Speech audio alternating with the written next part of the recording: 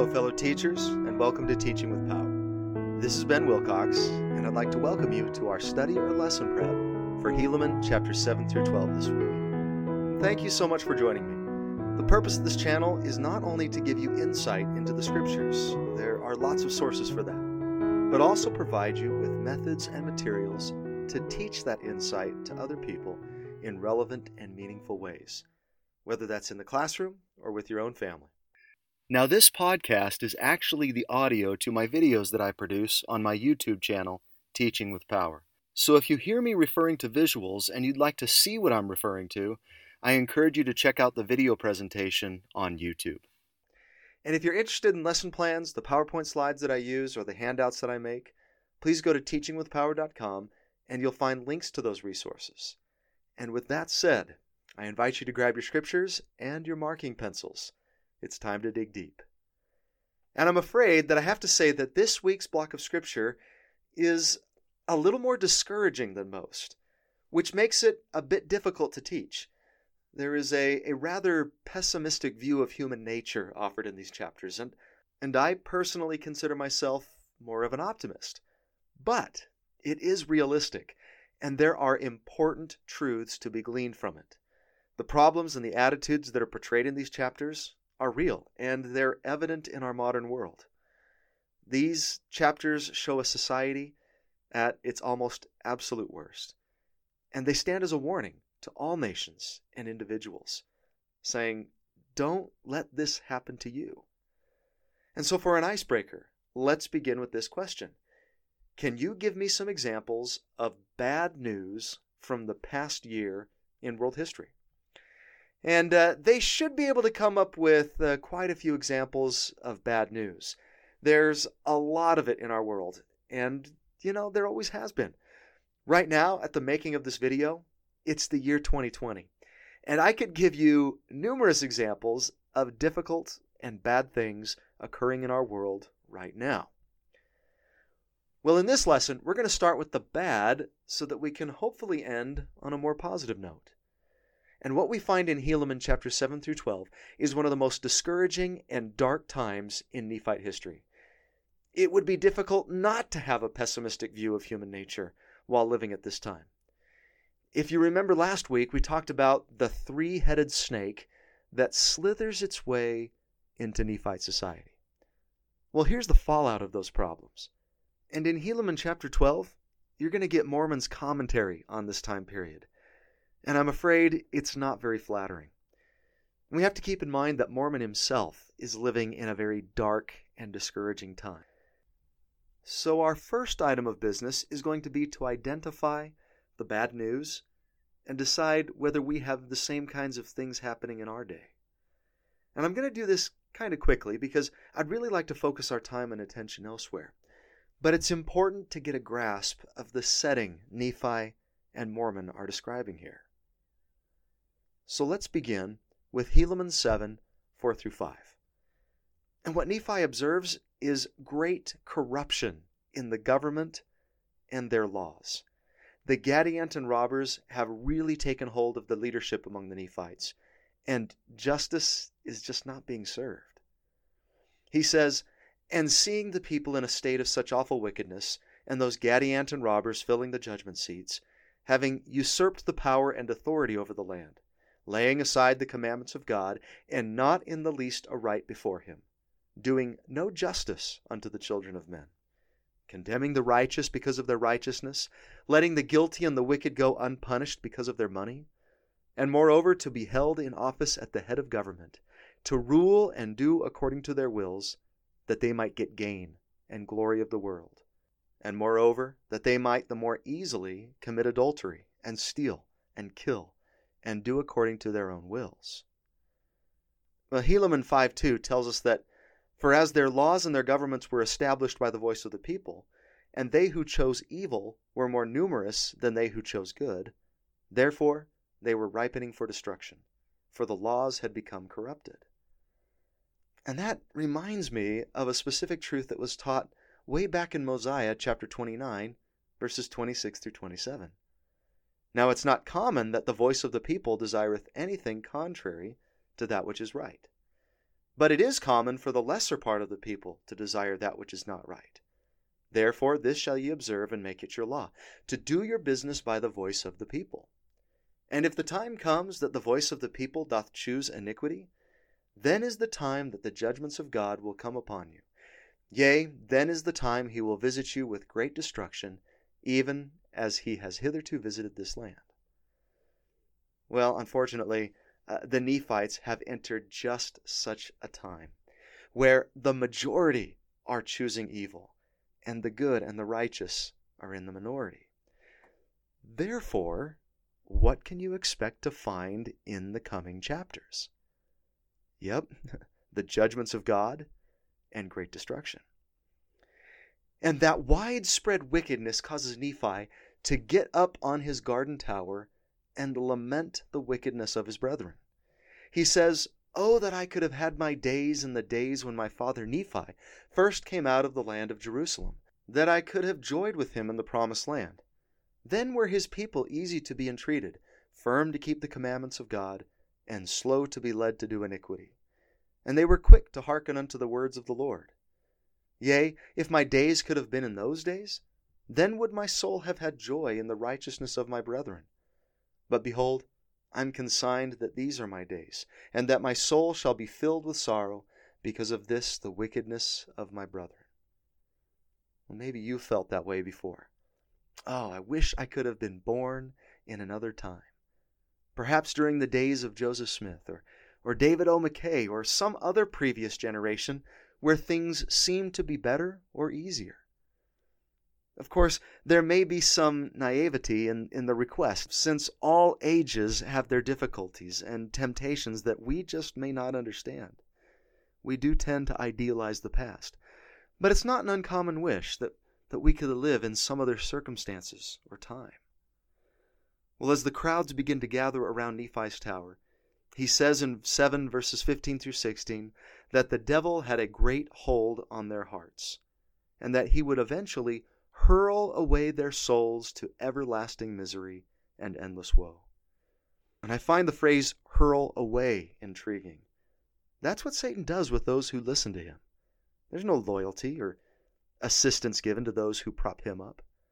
It suggests an uncaring or dismissive attitude towards those who follow him.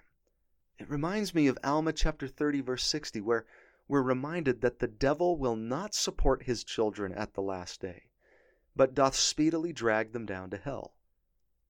Why would we choose him then? Nephi continues his rebuke in chapter 8 and says in verse 24, "And now, seeing ye know these things and cannot deny them, except ye shall lie, therefore in this ye have sinned.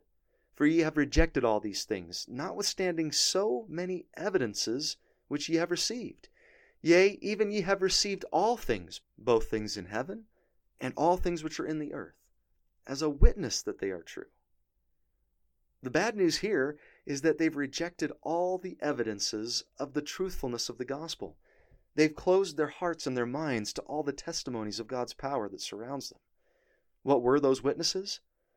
It reminds me of Alma before Korihor, where he says, "Thou hast had signs enough. Will ye tempt your God? Will ye say, Show unto me a sign, when ye have the testimony of all these thy brethren, and also all the holy prophets? The scriptures are laid before thee. Yea, and all things denote there is a God. Yea, even the earth, and all things that are upon the face of it. Yea, and its motion. Yea, and also all the planets which move in their regular form, do witness that there is a supreme Creator." These Nephites have also had plenty of signs and witnesses from God. And you know what? They're just about to reject another. Helaman 9 relates the story of Nephi predicting the murder of the chief judge. And he does this as a demonstration of the corruption of their society. And in miraculous fashion, he first prophesies the murder, which turns out to be true, then prophesies who the murderer is, how he will be caught, and how he'll confess to his crime, which all comes true exactly as Nephi predicts it. Now, I may not take the time in class to go through that entire story, but I would at least summarize it. It's an incredible miracle and a great demonstration of God's power. But how do the majority of the people react to this miracle? Helaman 10:1. And it came to pass that there arose a division among the people, insomuch that they divided hither and thither, and went their ways, leaving Nephi alone as he was standing in the midst of them. And then 10:13. Now behold, notwithstanding that great miracle which Nephi had done in telling them concerning the death of the chief judge, they did harden their hearts, and did not hearken unto the words of the Lord. What's the bad news here? Apathy.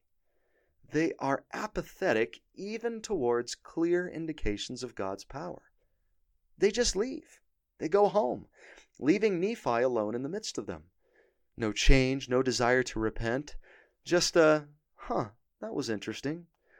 Oh well, back to life as normal. It's a perfect example of the principle that miracles and signs do a very poor job of creating faith.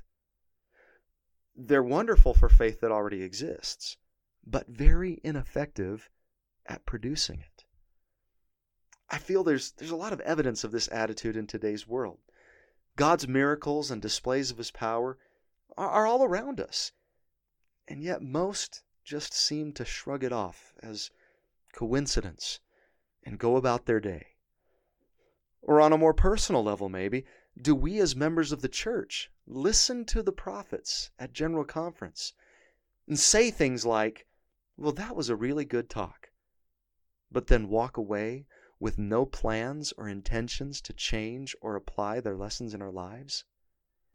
Do we return to our homes, leaving them standing alone in the midst?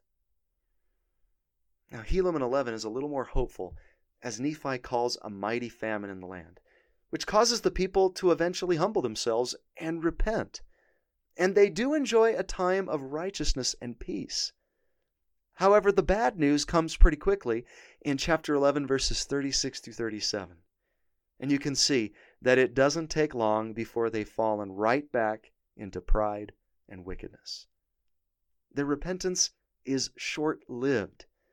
And not long after the famine is ended, they've returned to their wicked ways. Which reminds me of one of the most disgusting scriptures of all time, Proverbs 26:11. As a dog returneth to his vomit, so a fool returneth to his folly. Gross, but true.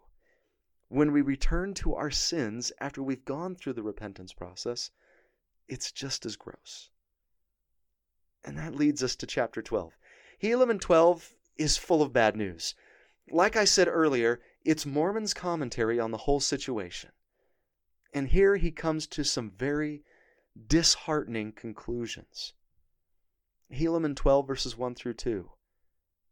The bad news here is that it seems that at the very moment God blesses and prospers a righteous people, they begin to forget him and trample his commandments under their feet. It's such a sad truth. I mean, what's a God to do? Of course he wants his children to be happy. He wants to reward them for their goodness. In fact, the principles of righteousness naturally lead to good and rewarding outcomes. But he realizes there is a great risk involved with that blessing, with that prosperity. When people have their hands full of worldly wealth, they don't seem to leave any room for God. Or they begin to become satisfied with the type of happiness that materialism and wealth can provide them. So we move to the next bit of bad news. Helaman chapter 12, verse 3. Sometimes the only way God can turn around a wicked people is with chastening and challenge and consequence. I'm sure God doesn't enjoy seeing his children suffer in these ways. It's not his desire. But how else can he help them to remember his gospel and the source of true happiness? So, verses 4 through 6. Here is Mormon's very unflattering view of human nature. His conclusions about mankind. They're foolish, vain, evil, devilish, quick to do iniquity, slow to do good, quick to hearken to the evil one. They set their hearts upon the vain things of the world, quick to pride, quick to boast, quick to iniquity, slow to remember God and his counsels and his wisdom. They're rebellious, and they want to do their own thing rather than listen to their good and merciful Father. Ouch. Any evidence that that's true? Yeah, I think he kind of hits the nail on the head there. I can think of many examples of individuals that fit some of these descriptions in our world today. Even more discouraging, I see myself in there. There are times when I fall into these categories. Times when I've been foolish and prideful. When I've set my heart on the vain things of the world. Times when I was slow to remember God, rebellious, and wanted to just do what I wanted to do instead of trusting in the wisdom and counsels of a merciful Father in heaven. So as you look at that list of bad news, I ask my class, have you seen any evidence of these problems nowadays? And I've already given you a few examples, but I'm sure that you could all come up with quite a few examples of your own. Well, there is one other piece of bad news that I've decided to save for last, and it's what I feel is the biggest problem the Nephites have throughout all of this. It's the issue that has basically led to all the other problems. And I'm pretty sure that most of you know how the Book of Mormon ends as far as the Nephites are concerned. They're destroyed completely. My question, what destroyed the Nephites? If you said Lamanites, I'm afraid you're only partly correct. Both Mormon and the Lord came up with a different answer. Take a look in either Moroni 8:27 or Doctrine and Covenants 38:39 to tell me what really brought them down. And the answer is pride. Pride destroyed the Nephites. Mormon says that it was the pride of their nation that had proven their destruction. And the Lord warns us in the Doctrine and Covenants to beware of pride, lest we become as the Nephites of old. Pride is one of the biggest and most dangerous sins we can grapple with because it's so easy to fall into, and it acts as a type of gateway sin to many, many other forms of spiritual sickness.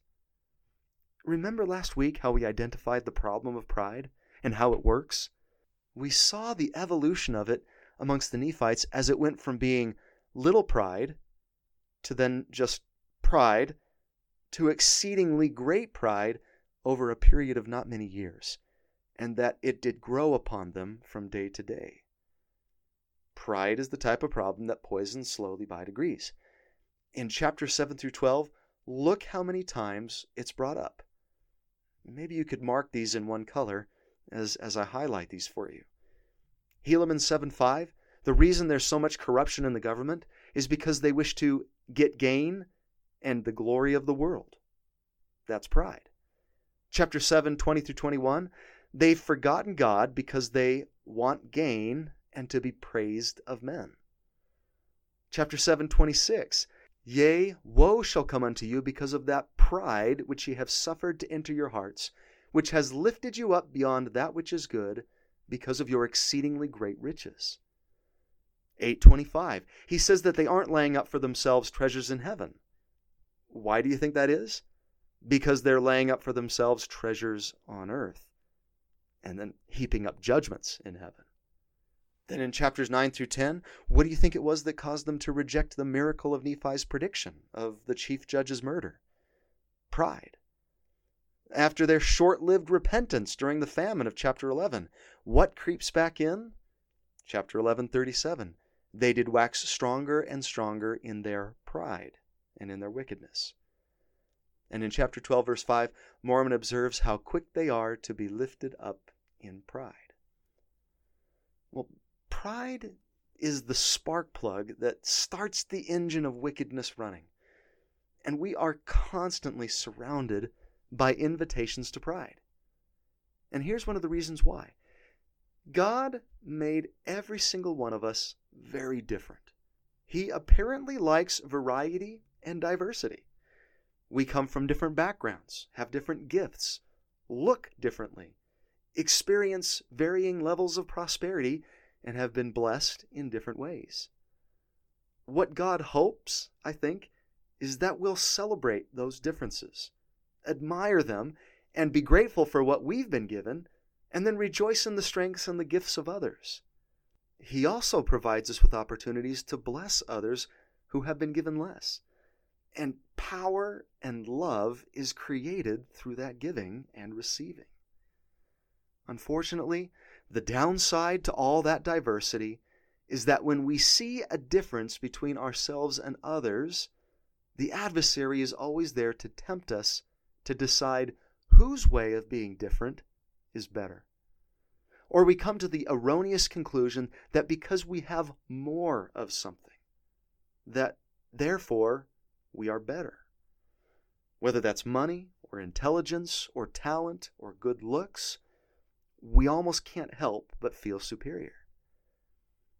Now, C.S. Lewis wrote some brilliant things about pride, and he's been quoted by a number of apostles in General Conference. But he said, "The point is that each person's pride is in competition with everyone else's pride. It's because I wanted to be the big noise at the party that I am so annoyed at someone else being the big noise." Now, what you want to get clear is that pride is essentially competitive, is competitive by its very nature, while the other vices are competitive only, so to speak, by accident. Pride gets no pleasure out of having something, only out of having more of it than the next man. We say that people are proud of being rich or clever or good-looking, but they're not.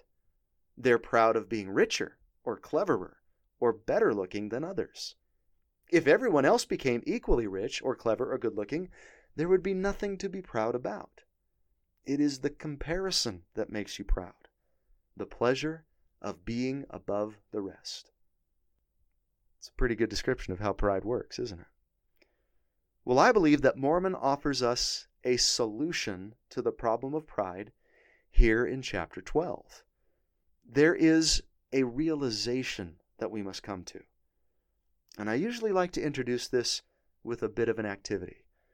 We're going to take a little test, and I call this the dumber than dirt test. All right? I'm going to ask you a few general trivia questions from different categories to test your intelligence. Then we're going to correct it, and I'll give you a ranking based on how well you did. So here you go. Question number 1. Art here. Who painted Starry Night? Number 2. Sports. Which country has won the most World Cups in soccer? Number 3. U.S. history. Name a U.S. president that was assassinated, besides Lincoln or Kennedy. Number 4. World history. Put these civilizations in order from earliest to latest. Greeks, Romans, Egyptians. Number 5. Science. What is the 6th planet in our solar system?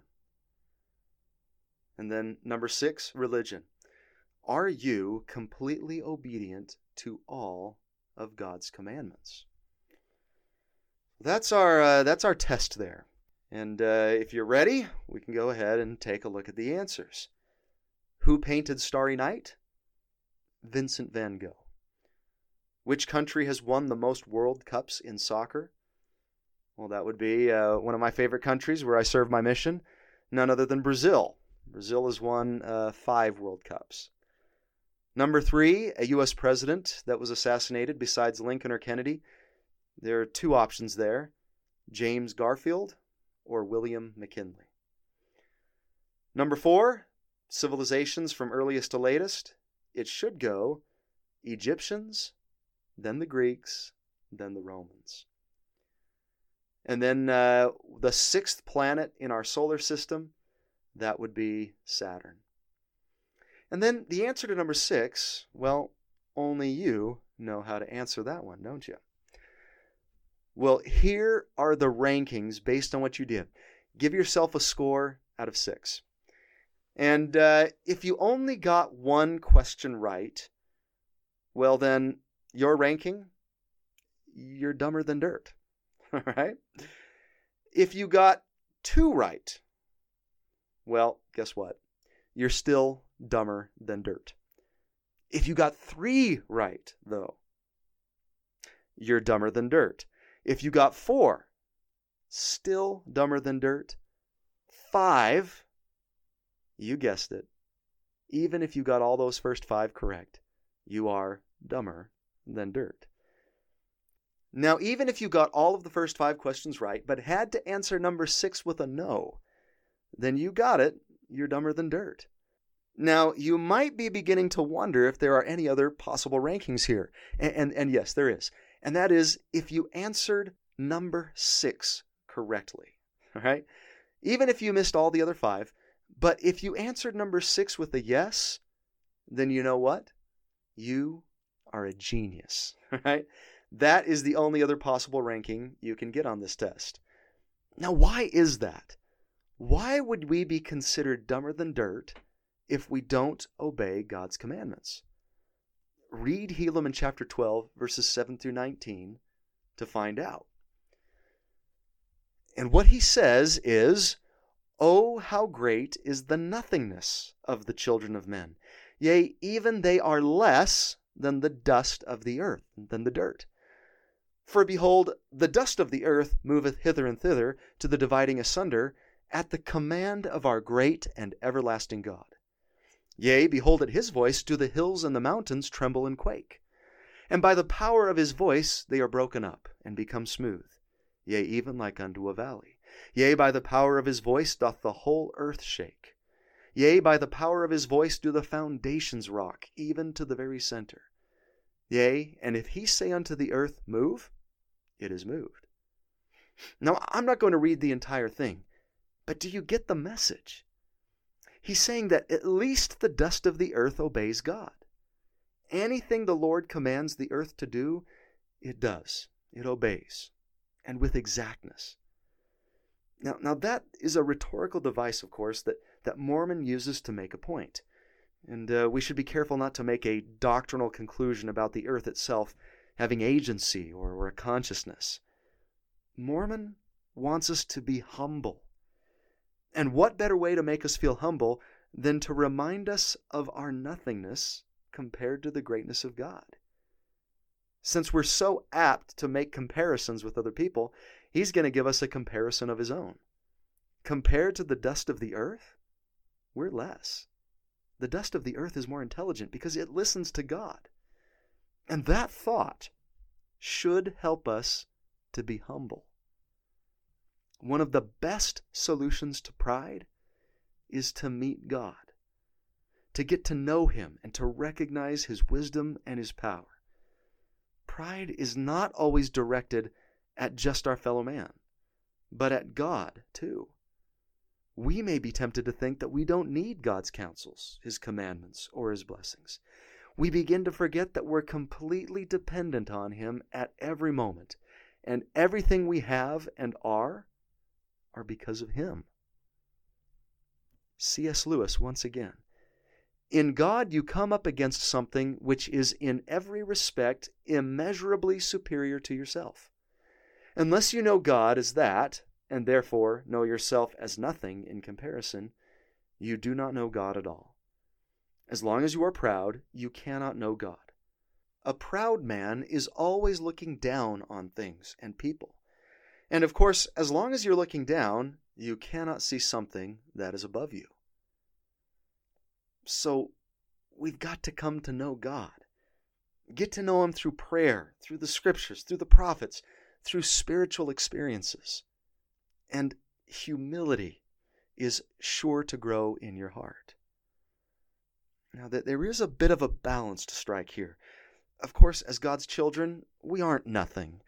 Each of us has the capacity to become like God, and Doctrine and Covenants 18:10 tells us that the worth of souls is great in the sight of God.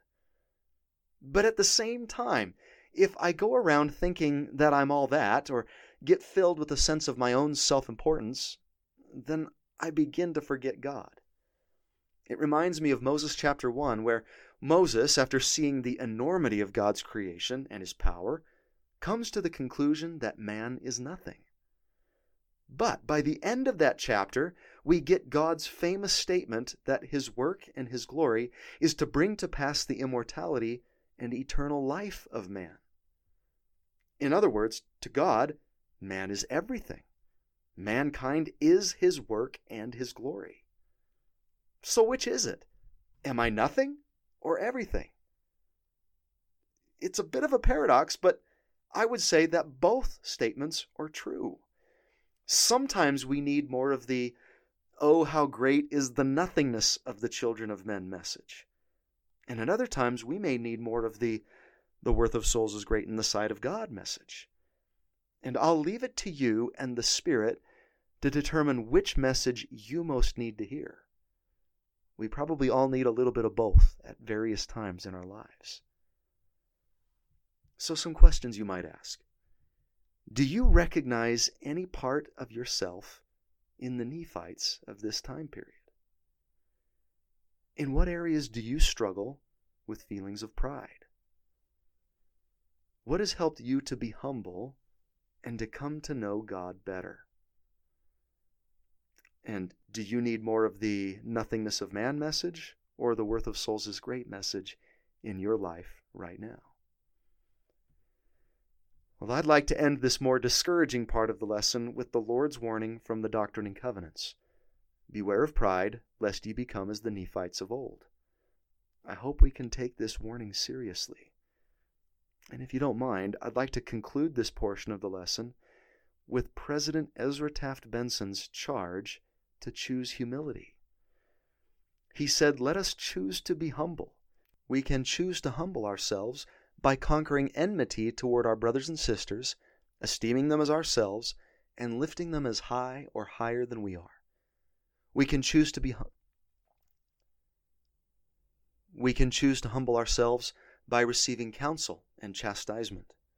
We can choose to humble ourselves by forgiving those who have offended us. We can choose to humble ourselves by rendering selfless service. We can choose to humble ourselves by going on missions and preaching the word that can humble others. We can choose to humble ourselves by getting to the temple more frequently. We can choose to humble ourselves by confessing and forsaking our sins and being born of God. We can choose to humble ourselves by loving God, submitting our will to His, and putting Him first in our lives. Let us choose to be humble. We can do it. I know we can. Well, I believe that we can too. And I hope that we will. Now, for a bit of good news. These chapters are not all doom and gloom. And here I'd like to ask the opposite question to begin the lesson. Can you give me some examples of good news from the past year in world history? Now, your class might struggle with that one a little bit more, but certainly there are positive things happening in our world at this time also. Temples are being built and dedicated. Missionaries are spreading the gospel far and wide. Service is being rendered to many that are in need. And hopefully, in our personal lives, we can all recognize great blessings that God has given us and our families. Yes, the world has problems, but there is a lot of good out there as well. These chapters in Helaman also have some good news in them. Yes, there's more dark cloud than silver lining in them, but there is a silver lining.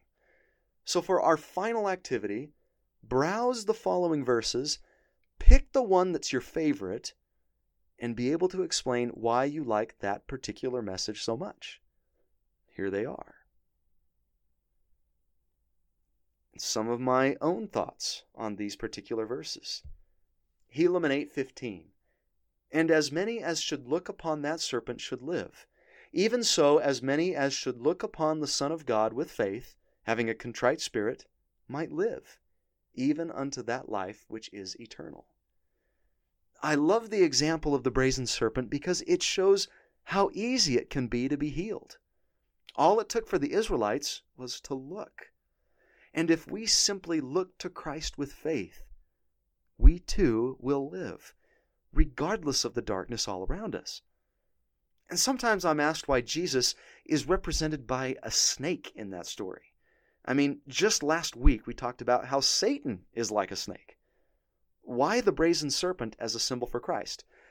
Well, the brazen serpent is a symbol for Christ, but perhaps not in the way that you think. The snake actually does represent the adversary and evil in this instance as well. Remember, the Israelites had been bitten by poisonous snakes.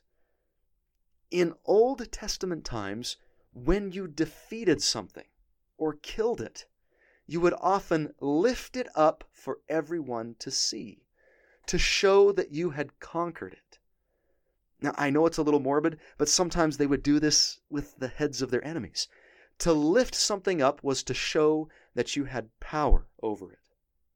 Well, that's how the brazen serpent is a symbol for Christ. That's what he's done with the snake. Christ has defeated it. He's overcome it. And if we just turn and look to him, he'll defeat it in our lives as well. That's good news, isn't it?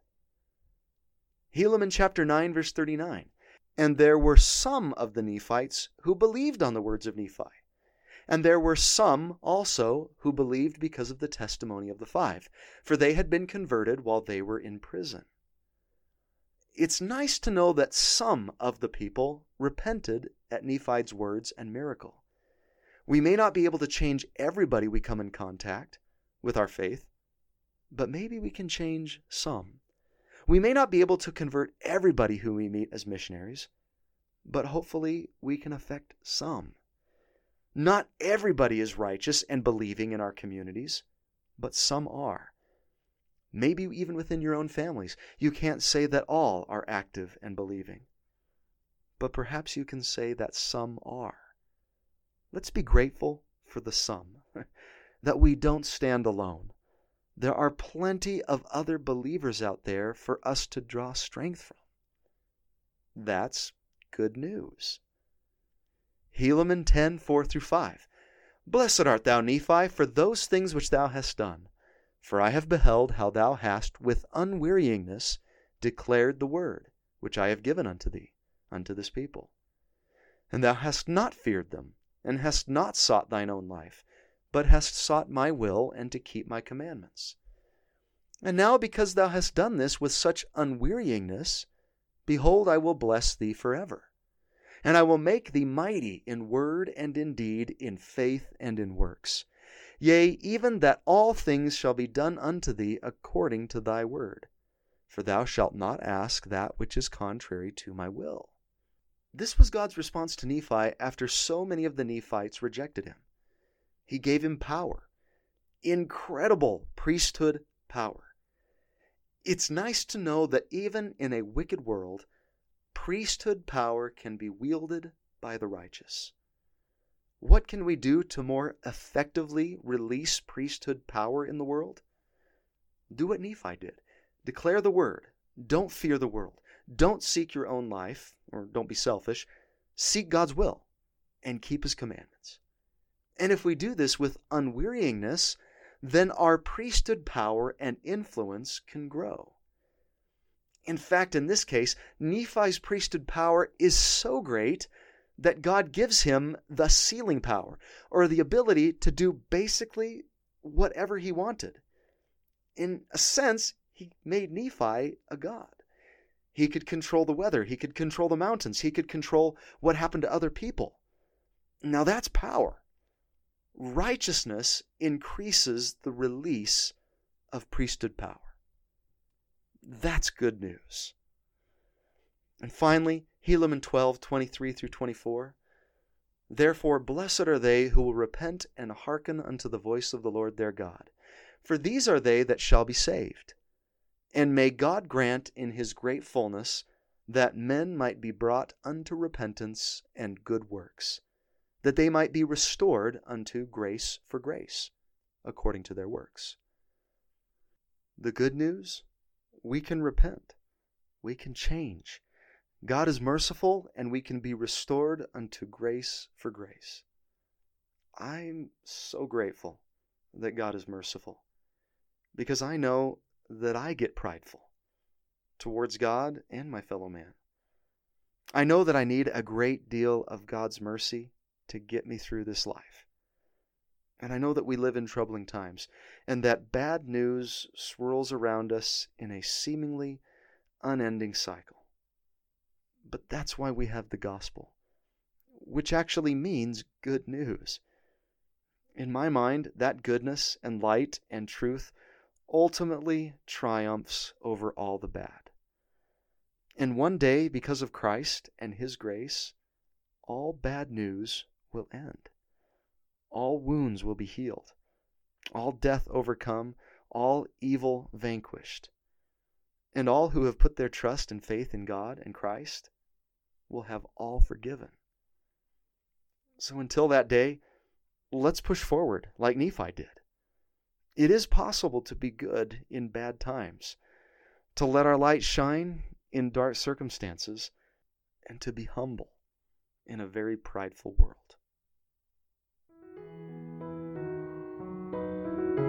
Thank you for joining me this week. I hope you feel that you learned something by spending this time with me. I'm so grateful for all of you who give me a chance to share my love of the Scriptures with you every week. Thank you for watching, and as always, get out there and teach with power.